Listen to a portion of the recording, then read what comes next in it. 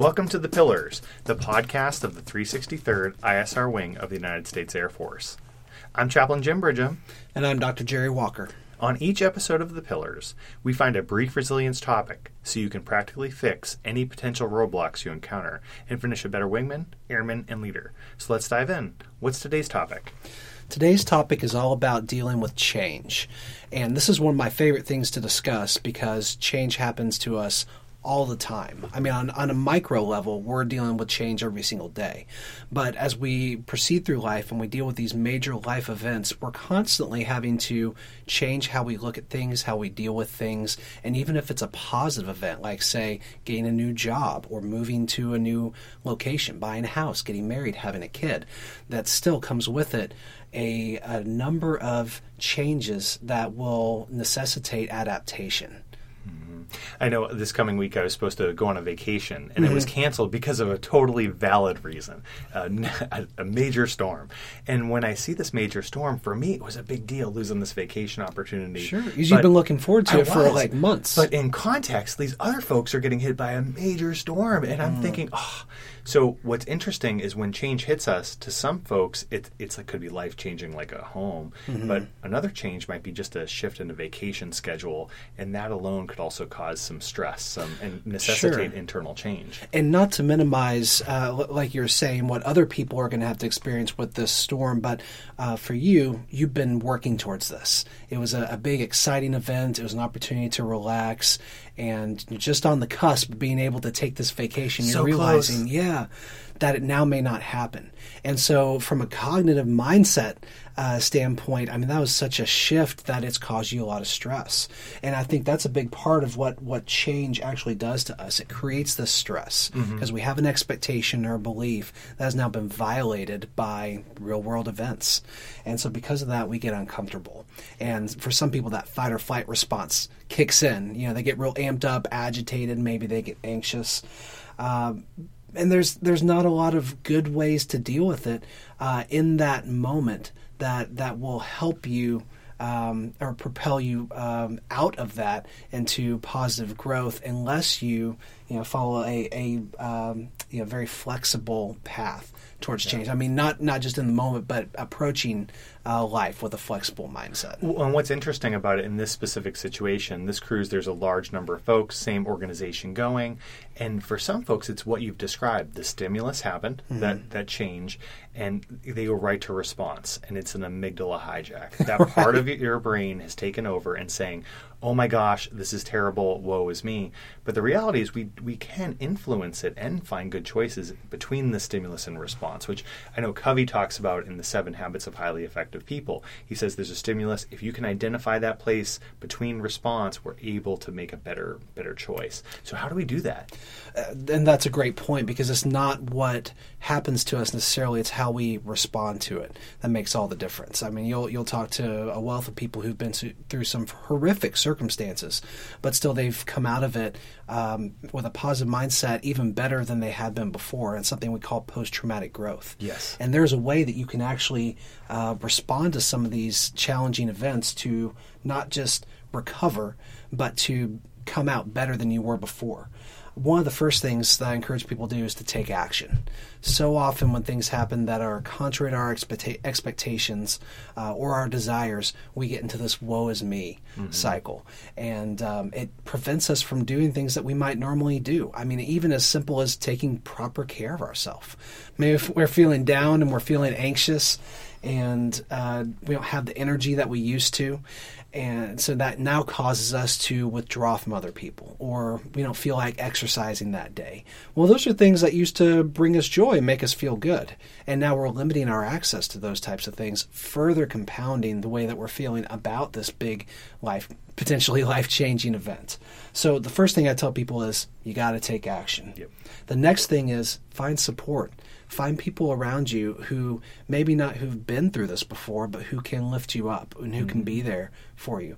One of the big things that I've found with people who are dealing with some of these change experiences, whether they're transitioning between jobs, or they're getting married or divorced or having their first kid, is they feel a lot better when they can talk it out with somebody who maybe has been through something like that, or who can give them some practical words of advice or even some emotional support, depending on what they need in that situation. I think the worst thing people can do is just try to hold it all in and deal with it strictly by themselves. And that action and your response in community. Before we began, I was telling you a little bit about Joseph Campbell. Mm-hmm. He is a mythologist who's passed away, but he did research looking at all myths worldwide and noticed that every one of them follows a fairly specific 17-step process. Mm-hmm. And it's interesting for those who want to look at the hero's journey. You can Google this. There are PBS specials from 30 years ago documenting this step, and you can actually follow your favorite movie. But what's interesting about it is there's a point in the movie when the hero is going through change, and what helps the hero is finding a mentor and finding friends to walk on the journey with them. They're taking that action, but they're finding people to support them in the journey. And sometimes you might see Lord of the Rings. That could be Gandalf, or you might have another Jedi helping you grow. Or it might be someone like Frodo and his friend Samwise walking on that journey together. Mm-hmm. Or it might just be the act of helping someone else that maybe in Gladiator or a movie where all of a sudden the main character is helping another individual. Mm-hmm. So that said, all these movies show something that we have deep within our soul, a spiritual need, which is for someone to help us along our journey. Absolutely. And I would say it's a biological need as well. If you look from an evolutionary psychology perspective, there's safety in numbers. Absolutely. You think back to the quote-unquote caveman days, our ancestors knew that when they were in danger and when something was threatening their survival, it would behoove them to go back to their community, to rally people around them for protection and for survival. And so I think you're very right. It's something that's ingrained deep within us that we need other people to help us when we're going through something like that. We may not be attacked by a saber-toothed tiger just walking down the street, but there are other things that can trigger a similar response. So I think it's important that we build that community around us, not in the time of crisis, but in preparation. To recap, I encourage people to take action. Don't be a bystander in your own life when these things happen. Take action, find support, take good care of yourself. And the next part is try to be flexible.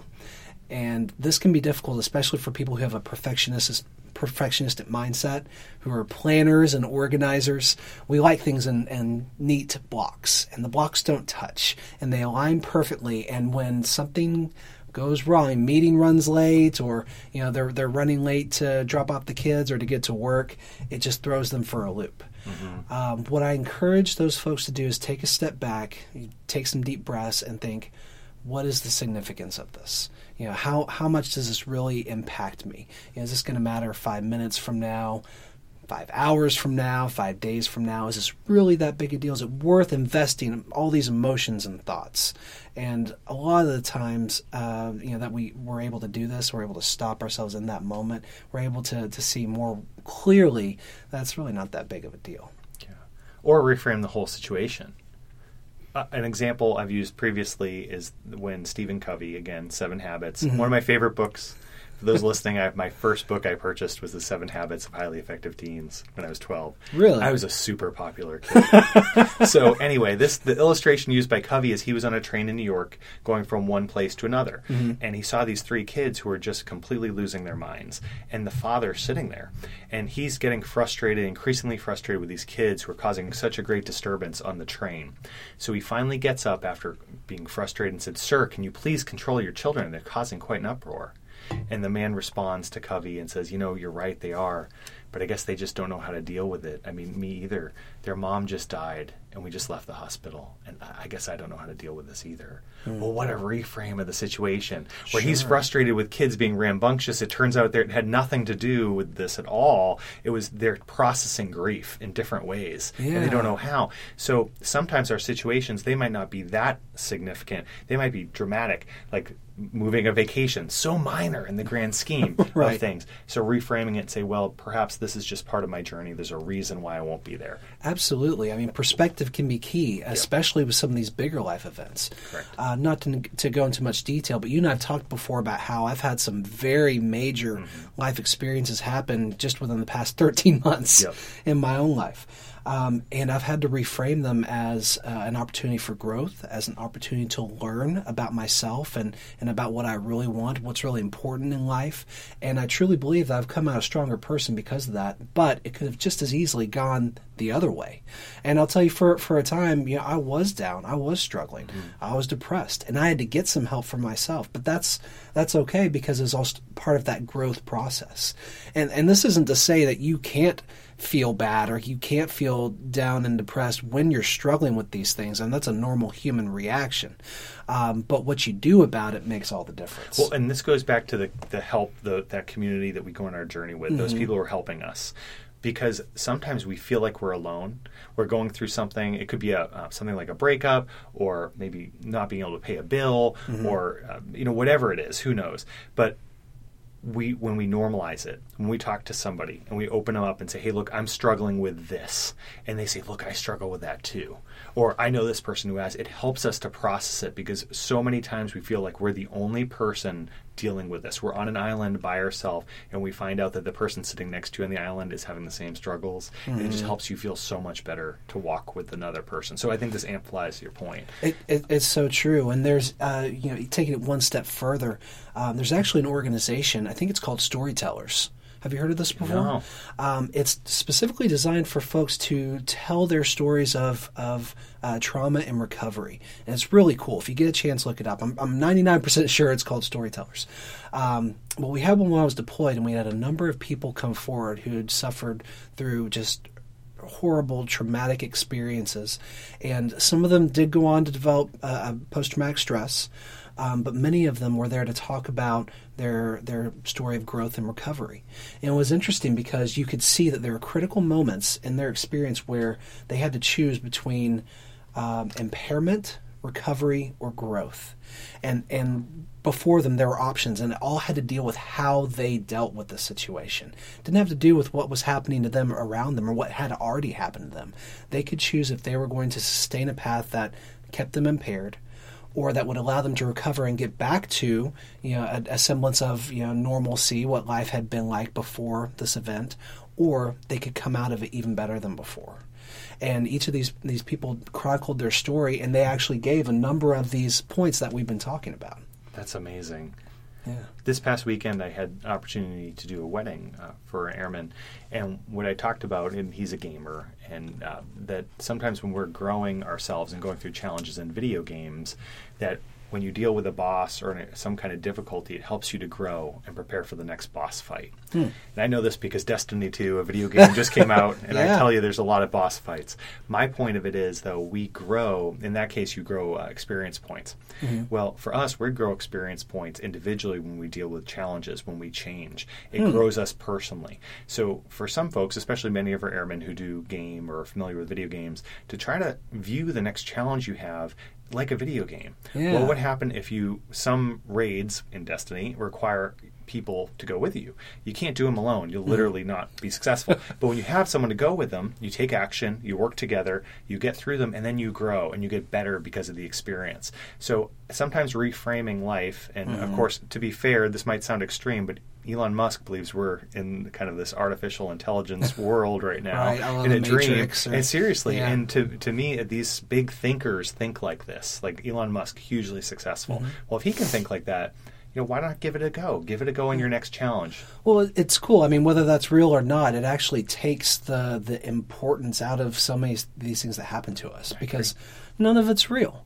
And that's not to say we can just go wild or anything, but I mean, it really helps you to think about things from a different perspective, and that's a big part of what we're talking about. And sometimes just that reframing some difficult, very real things as almost in a third person, it helps so much to process. So I think we've done a pretty good job of covering this and meeting them with lots of tough topics. And just to recap, change is a normal thing. It's guaranteed that things are going to come into our lives that throw us for a loop. Whether it's something that we didn't expect or something that runs contrary to our beliefs, or a situation that puts you in some kind of sense of danger or threatens to harm your well-being. What we typically call a potentially traumatic experience. Whatever that disruptive change is, it's all about how you respond to it. So I encourage you to take action, to find your community, to tell your story, to reframe it as a growth opportunity, an opportunity to learn and to become better than you were before. And then take care of yourself. Be compassionate with yourself. And these are all ways that you can effectively deal with change and even help others when they're going through probably a similar tough time later on. Outstanding. Well, I want to thank you for listening to The Pillars, the podcast of the 363rd ISR Wing of the United States Air Force. I'm Chaplain Jim Bridgham. And I'm Dr. Jerry Walker. Until next time, if you need us, please reach out to us on the global address list. And we want to thank you for what you do for our nation. With that, have a great day.